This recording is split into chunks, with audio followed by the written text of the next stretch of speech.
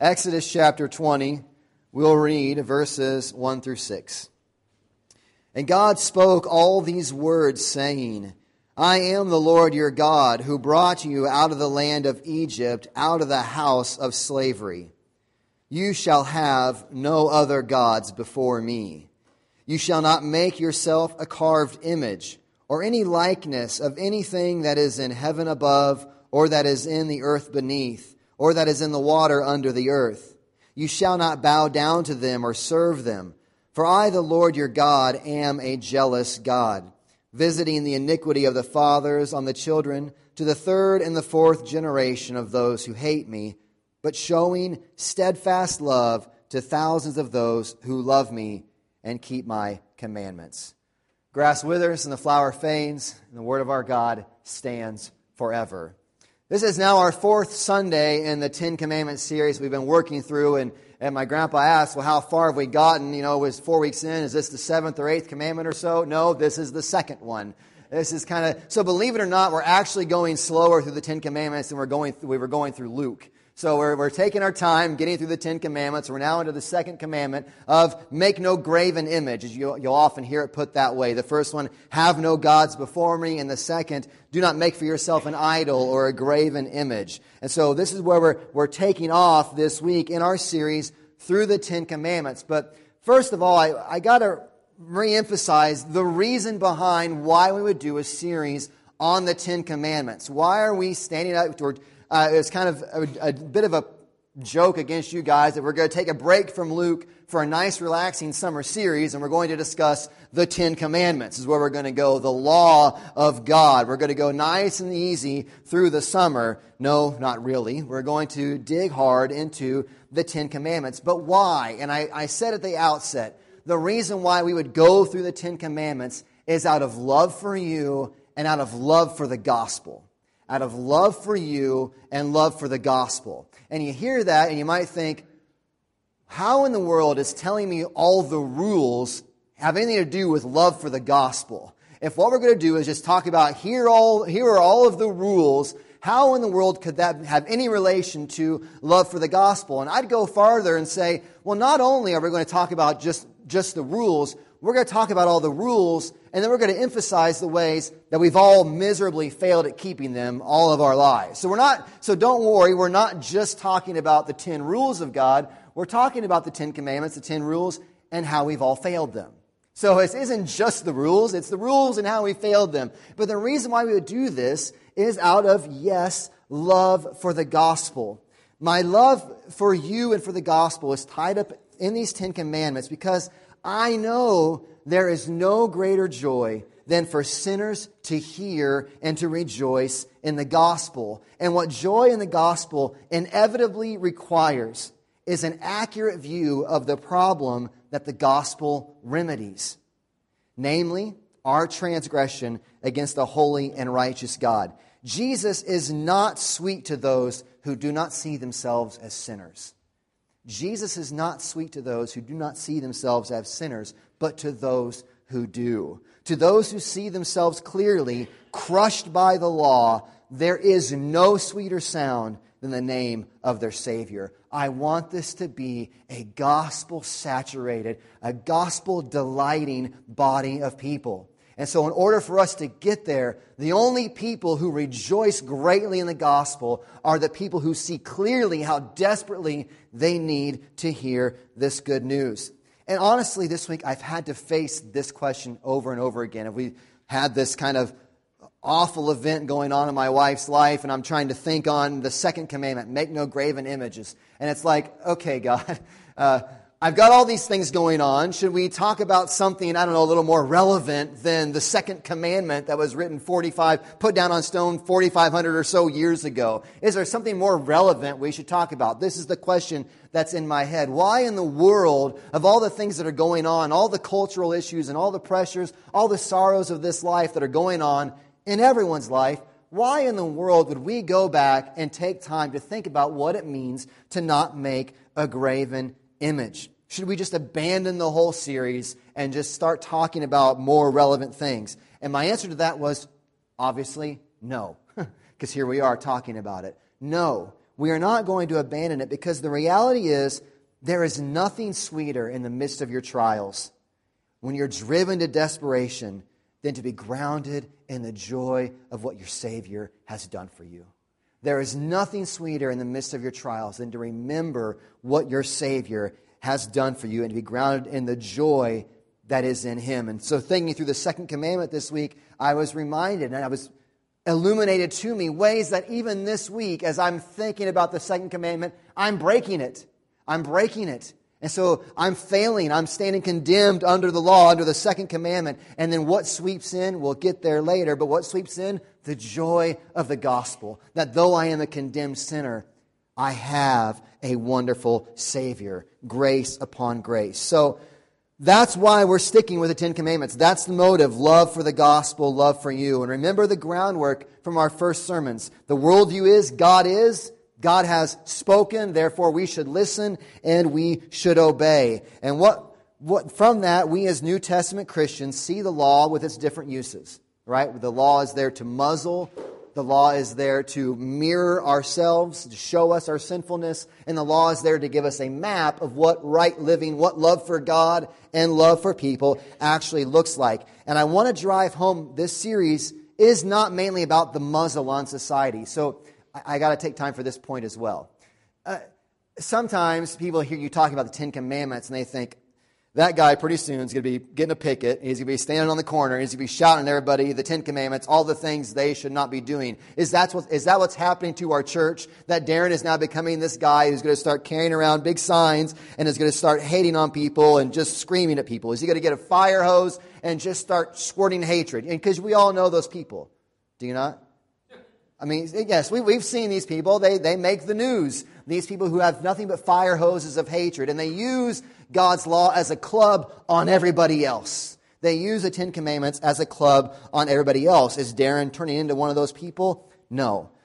The Ten Commandments, rightly understood, do not turn you into a fire hose wielding hater, but a humble pleader. This is because the right use of the law is in remembering the first person pronoun that they're delivered in, which is you. You shall not have any other gods. You shall have no other gods. You shall not make a graven image. And in the Hebrew, it doesn't work in our English, but that's a very specific personal you. It's not a you all word. It is a you individual word. So this is how we are to understand the Ten Commandments, first and foremost, are for God's people. They crush and they kill us. We're the ones that sin under the weight of the law. They crush and kill us. And then the gospel declaration comes in and it makes us alive. The Ten Commandments are not the gospel. They are not the sole word from God. He has said more than just the Ten Commandments. He has not said less than them, but He has said more. So therefore, a right understanding does not put you on a pedestal. We don't put out a big plaque of the Ten Commandments, get on top and start shouting at everybody, get up here with us. That is not what the Ten Commandments do. The Ten Commandments lay everybody low. They knock everybody out. And they put us all in the equal ground to where we say, it's not come up here with us. It's come along with me. Come along with me in hearing the call of my Savior, that there is forgiveness and mercy for lawbreakers like me and like you. That is what a right understanding of the Ten Commandments is, to hear the Savior's call to repent and believe. So we're digging deep, hopefully, into the second commandments, looking at our own hearts and our own motives, seeing the transgressing that is plaguing us, but not stopping there. Because in the midst of the pit of despair that the law drives us to in our own sinfulness and condemnation, then comes in the gospel call. Here's what Jesus has done. Here's what your Savior has done for you. So that being said, this morning, we're going to get there. Make no graven images. Let's see, I see a show of hands. Anybody this morning walk into church with a graven image in your pocket? Did you come in carrying an idol, something you'd cast, Collis? No, you didn't. I saw you when you came in. He's lying. Did anybody? Okay, you need to stay. Did anybody else bring a graven image? Then I guess we're all okay, right? No graven images.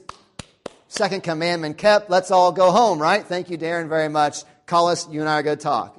No. Right?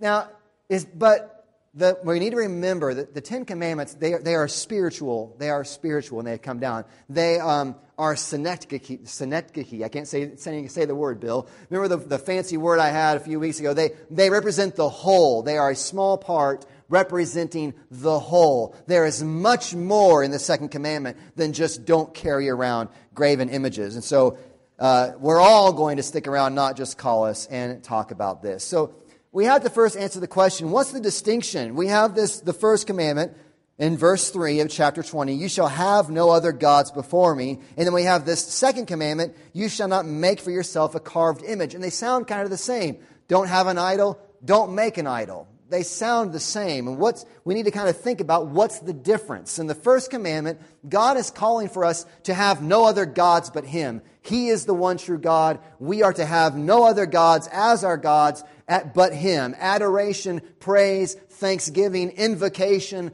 everything is to go to this one true God. We are to have the right God to be our God. There are no other gods. They are all idols. There is one true God. The second commandment is different in that it is not just that we need to have the right God, but we need to worship the right God in the right way. The second commandment comes to us and it's not just have the right God, but have the right God and worship Him rightly. That we would have the right God and that we would worship Him rightly. So to kind of give an example, my birthday's already passed, but if it were my birthday coming up and I said, for my gift, I want you to make a donation to an organization. I would never do this. This is hypothetical. If you're going to get me a gift, cash or anything, something like that would work preferable. Gift cards are fine. Let's just pretend like I would say, instead of giving me a gift, make a donation to a renewable energy group or something. They're trying to make a donation to someone who's researching wind energy or something like that. Just hypothetical. And so you want to honor me, you want to respect me, and so you decide I'm going to give money to a cause in Darren's name, and you go and you give money to an organization that's researching how to dig for coal better. Those are opposite ends of the spectrum, right? We have renewable energies, and then we have not renewable energies, coal. I mean, if you were to do that, have you honored me? If my request has been give to this organization, and then you go and you take money and you give it to a totally different organization. It's done in my name, right? You've done it in honor of Darren. Here's a donation in regards to Darren Dolacek. Have you honored me? Thank you, Michelle. That's an easy answer, folks. No, you haven't. You have not honored me. You have attempted to make worship, make honor towards me, but you've done it in totally the wrong way. And so then by effect, you've not really honored me. And this is what the second commandment is about. It is about an attempt, even sometimes, to worship the right God, but doing it in totally the wrong way is, in the end, not really honoring God. On the positive side of this commandment, in your bulletin, I've been putting in the Westminster Larger Catechism on the Ten Commandments. The catechisms are just great resources of orthodoxy throughout the years. Take that home and read it. We're not going through all of that today, but it's very interesting. But just to shorten that up, take your Bibles and turn to John chapter 4. What does it mean then positively to keep the second commandment, to worship the right God rightly? And Jesus here in John chapter 4, He's having this conversation with a woman at the well, woman of Samaria. And He's going and getting a drink. His disciples left, and He has left with her. It's a great story. It's all at the beginning of chapter 4. We're going to jump into it at verse 15, I believe. Verse 19, we're going to jump into this. Jesus is having this conversation with her, and He's kind of calling her out, exposing her. And verse 19, the woman says to Him, "Sir, I perceive that you are a prophet. Our fathers worshipped on this mountain, but you say that in Jerusalem is the place where people ought to worship." She's having this question of, where do you connect with God at? Do you connect with God here in Samaria where we have our temple set up? Or do you connect with God in Jerusalem where you have your temple set up? Is her question. And Jesus said to her, "Woman, believe me, the hour is coming when neither on this mountain nor in Jerusalem will you worship the Father.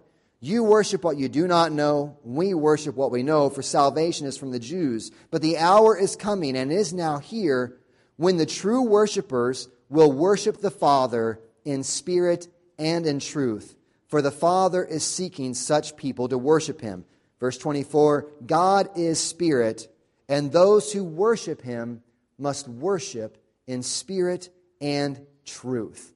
It's almost, very interestingly, it's a positive statement of the negative second commandment. Have no graven images. Jesus takes that and makes it into a positive in that right worship of God, because he is a spirit, is worship that is in spirit and in truth. We see in here one reality and then two implications. The first reality is that God is a spirit. One of the reasons why we are not to make a graven image or have pictures of God. So, I mean, we have pictures of Jesus that are around, and we could have that conversation. But I would really have a problem if anyone attempted to paint a picture of God and hang it in a church building. We do not make physical representations of God, because God is spirit. God has no body. If you were to do a kid's catechism, you would ask the question, what is God? And they would say, God is a spirit, and he has no body as we do. God is spirit. And so one of the reasons why it's wrong to make a graven image is because God is a spirit. He is not to be encapsulated in any sort of object. God is omnipresent. God is everywhere. And we are not to make an image of him, because first and foremost, God is a spirit. And the directives that then flow from that reality, because God is a spirit, is that we must worship him in spirit and in truth. What does it mean then to worship God in spirit and in truth? To worship God in spirit is to understand that it is not the physical or representative realities that matter, but underlying devotion and faith. It is not the physical representations that matter. Some religions, lots of faiths, even sometimes branches of Christianity get into these weird elements of where there's some sort of magic or superstition to an emblem, or to bowing to a certain object, or pleading to a certain statue of some type. That is the implication positively, is that to worship God means we don't make much of the physical realities, but the important side is the devotion and the faith underlying all of these things. Two individuals sitting in the same pew, singing the same hymns, wearing the same clothes, giving the same offering, having the same family life, answering the same questions in exactly the same way, can be millions of miles apart from each other in regards to true worship. The person you're sitting beside could be exactly like you, sing the same song as you, maybe even sing it better than you, give a better offering than you do, might know the answers better. But if all these things are just a physical representation, and there is no heart, there is no trust, there is no faith behind it, it is wrong worship. To worship God in spirit is to look not to the externals and put all your emphasis there, but to, by faith, draw near to God in sincere worship and adoration. The second positive, to worship God in truth. We have worship God in spirit, and we have worship God in truth. To worship God in truth is to love and worship God for all that he has revealed himself to be. To worship God only for the attributes that you like or that your culture finds favorable in the moment is to not worship God in truth. This has become trendy in our American Christianity for sure. We take the attributes about God that we like, and the ones we find distasteful, we just kind of shove them to the back burner, or get rid of them altogether, or deny them entirely. And we worship God in half-truth. And to worship God in half-truth is to not worship the one true God. It is to offer him wrong worship, as well-intentioned as they may be, to say, I want to worship the right God, I just don't like these revelations about him. I'm going to put him aside. I'm going to worship the true God, attempt to, by half of his realities, is to offer wrong worship, is to transgress, is condemn. To worship God in truth is to endeavor to truly know God as he has revealed himself to be in his word, in the Bible, and to worship him in his fullness, that everything he has revealed about himself to be is true and is worthy of our worship. It is also to worship him in the means that he has laid out for us, gathering together on a Sunday morning, taking church and church discipline as laid out in the Scriptures seriously, singing psalms, hymns, and spiritual songs to each other, in the preaching of the Word, hearing the gospel, the Word declared to us, and keeping the ordinances of baptism and communion as he has prescribed. That's the positive side. Here's what it means to worship God in spirit and in truth. Unfortunately, we also need to discuss what this means negatively. What does this then prohibit? So, okay, here's what we should do. Negatively, what does this mean? One way to transgress is to trust that going through the motions is somehow representative or qualifies for true worship of God. So if I show up and I just keep and I show up at the right place and I do the right things and but there's no heart behind it, no conviction, no sorrow for sin, no true faith in Christ, is to offer wrong worship. To depend upon a ritual divorced from true heart worship is transgressing the second commandment. If you show up and you come to the communion table as some sort of ritual that achieves for you something because by just mere going through the ritual, it profits you nothing. It's offering wrong worship.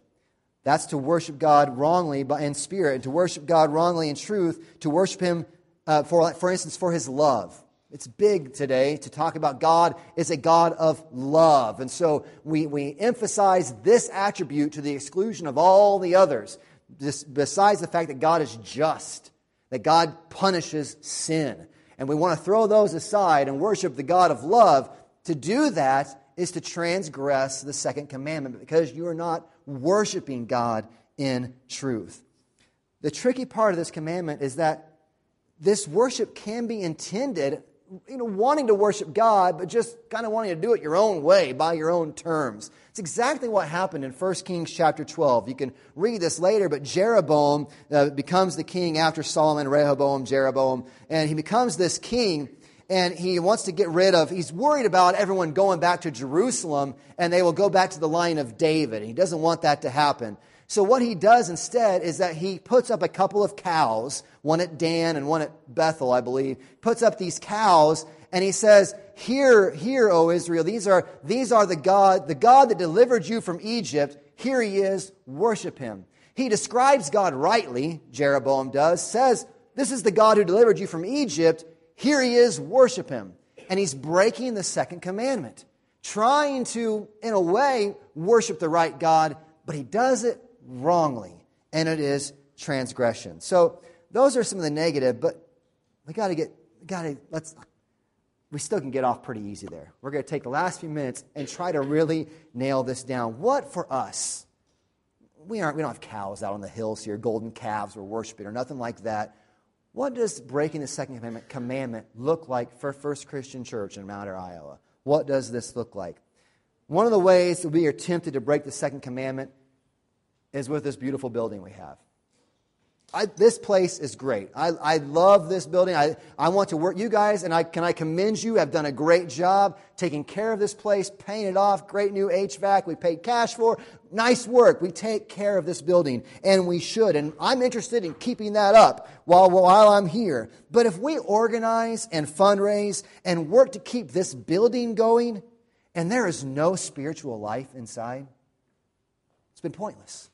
It has been pointless. We shouldn't kid ourselves. It would be far better for us to leave this building and go meet in a yard somewhere under some baseball tents and have the real spiritual presence of Christ with us than to continue to come here out of some sort of ritual and not know Christ at all. You may not think this can happen, but it absolutely can. A dilapidated church, you look around and see these churches that are getting run down, they can often be indicators of something else that's going on. But there's nothing sadder. There's nothing sadder than a well-kept church. All the lights, all the glitz, best parking lot, water slides coming into it, whatever, all kinds of just amazing things. Nothing sadder than a well-kept church that is dead on the inside. Nothing sadder than an alive building that is dead on the inside. And honestly, the reason why I bring this up, this is alluring to me. It is. Boy, wouldn't it... I could easily go down the train of, boy, we keep this building going, we keep this place nice. We are on the corner. We're in the southwest corner of the square. We've got prime real estate. This is amazing. Let's keep this going. It's manageable. That's something we can get our hands on. It's something we can, don't have to have any special tools or gifting. Just hire the right guys, keep it up. It's a manageable and tangible task. And the keeping of this building does mean something, but it means nothing if Christ is not at the center of it. If our work is about this place more than it is about Jesus, we should stop and reevaluate. Are we breaking the second commandment? And we should get back on mission of right worship of our true God in spirit and in truth. That's a temptation of breaking the second commandment. The second one, events and programs are ways of breaking the second commandment. Are our programs our justification? Are we doing a lot of things for Jesus in an attempt to circumvent our own need for personal rejuvenation, personal worship of God in spirit and in truth? Churches and church people and pastors, to be honest, fall into this trap many times, that what I'm doing up here is this is the service, this is my ritual, this is the special, devoid of any actual love for Christ. This is just the program that we put on. This is the event that we do. We hold great lunches here when we have them. They are great dinners. But let me tell you, if our justification is dinners, this is the way that we connect with God and whatever, we run a real danger of being second commandment breakers. If you have a job at this church, we got lots of offices. We got like 60 offices you can be in this church. This is going to get real. I'm sorry. We got like 60 offices in this church. And if you only show up to do that task as some sort of fulfilling your obligation, and it is devoid of your own honest love for Christ, you're fooling yourself. You're a second commandment breaker. My plea to you would be, quit your job. We don't want you in that job. I want you to show up for worship of God, your Savior, not to merit something by some sort of task of keeping some certain role. I warn you, if you only are here, and those who might listen to this, if you are only here and show up to fulfill your role when it's your turn, you are in danger of breaking the second commandment. You should repent. Quit your job, quit your job at the church and show up because you want to be here to worship Jesus. Thirdly, we got to move. Amusement is another way we can break this commandment. The church across America is absorbed with amusing itself because the culture is absorbed with amusing itself. This is an actual line from a promotional video a pastor put out, and it was on YouTube. He puts it out there, and the line was, "Join us on Sunday morning. We believe church should be fun because God is fun." And that was his tagline. God is fun. God is amusing. Show up because we have a good time. And listen, people, there's no one you're going to find that's more convinced that there is joy in the gospel. Deep, real, abiding joy in the midst of life's trials. But fun is a terrible word for what goes on in the house of God. Our culture is consumed with frivolity. The sillier, the better. And then we come to church. And we'd love to get a rock band up here. Let's get some lasers going. I mean, I like all that stuff. Let's do those. That's fun. I'm all into that. But listen, if you need a rock band to encounter the living God, you are breaking the second commandment. You're missing something. I should be able to get up here and we could sing Immortal, Invisible, God Only Wise while I play the spoons and connect with our God.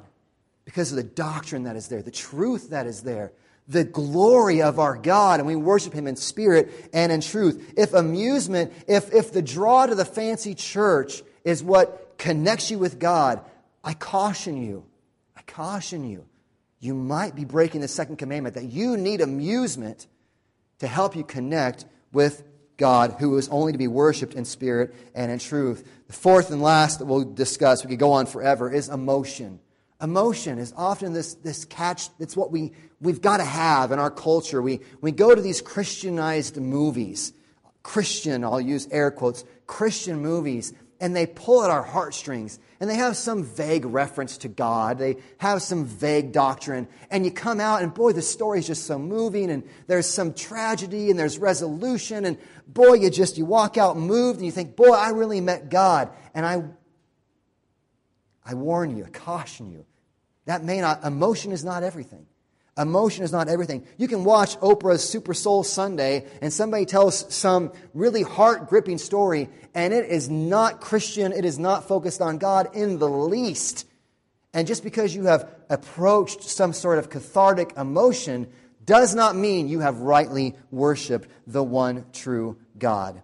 When you depend upon and place all of your weight of your encounter with God upon an emotional experience, you may be seeking to worship the true God, but you are using false methods and you are breaking the second commandment. The building, our jobs, our events, our roles in the church, entertainment, amusement, emotion. We'll stop there. We could go on. And we find ourselves crushed. I hope you hear in that, like Darren wasn't just trying to point everybody out there. I'm pointing everybody, when you point one finger, you got a few back at yourself. I'm pointing at us. We're tempted, drawn into having these things be the way that we worship God, which makes us condemned sinners. Maybe we should give up on the whole thing. I mean, we've done 2 commandments, and we haven't done either one of them yet. We have failed at them both. And I hope you land there. I honestly do. I hope you hear the first, have no other gods, and you think, boy, I got more gods than I can count. I got all these idols that are pulling for my attention. And you hear the second commandment, I've got all these wrong ways I've tried to think and worship God. And you find yourself laid low, desperate, crushed. I can't keep this. What now am I going to do? I hope you land there, laid out, because it's when you're there, you can hear the good news of what Christ has done for you. Then the light of the gospel comes in. You can't do it. You have failed. It's too late. You already have failed. But there is one who has done it. There is one who has not failed. There is one who has perfectly fulfilled God's law, Jesus Christ the righteous. Christ came to earth, lived the righteous life we all should have lived. He kept the first commandment. He kept the second commandment. He did it perfectly. He lived the life you and I should have lived, but haven't. Well, what is that? So good for Jesus, right? I mean, okay, He did it, but I didn't. Where does that leave me? I think it's a fair question. Good for Jesus. He lived it. He lived the righteous life, but I haven't. Am I still? Well, I'm glad you asked the question. Jesus lives the righteous life, and what does He receive for His righteous life? He receives death on a cross. Whose sin does He die for? Whose sin does Jesus suffer for? Not His own. He does not have any. There was no suffering He deserved. What we see on the cross is Jesus bearing the weight of our sin. Yes, the weight of every time you break the second commandment. What we see is Jesus dying for the condemnation that sinners, His children, deserve for breaking this commandment. The wrath and condemnation that we had coming to us was laid upon Christ. This was so that everyone who now confesses, I am a commandment breaker, confesses and repents and trusts Christ, will be forgiven of their sin. Not only that, but when we place our faith in Christ and our sin and wrath is taken away, that righteousness that Christ earned is given to us, imputed to us. This is what 2 Corinthians 5:21 tells us. God made Him who knew no sin to be sin for us, so that in Him we could become the righteousness of God. God made Him who knew no sin, Jesus, to be sin for us, so that in Him we could become the righteousness of God.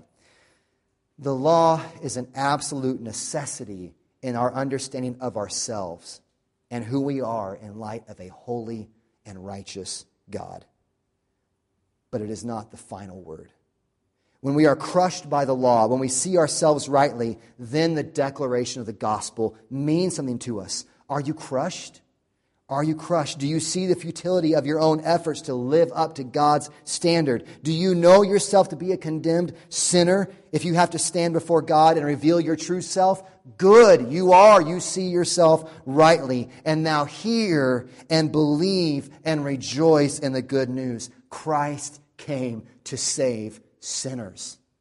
Christ came to save sinners. Look to Him. Look to His righteousness. Believe in His work and His victory over sin and death. And trust in His resurrection from the dead. Trust Him and rejoice. Rejoice knowing that no matter what life may throw your way, this is where we ground our joy, church. This is where we ground our joy.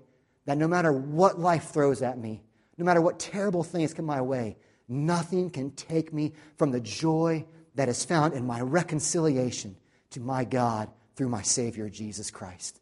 If my life is terrible from here on out and I go to an early grave, my joy is not diminished one bit because of what I have in Christ. We come to the communion table knowing that reality. The communion table is not for everyone.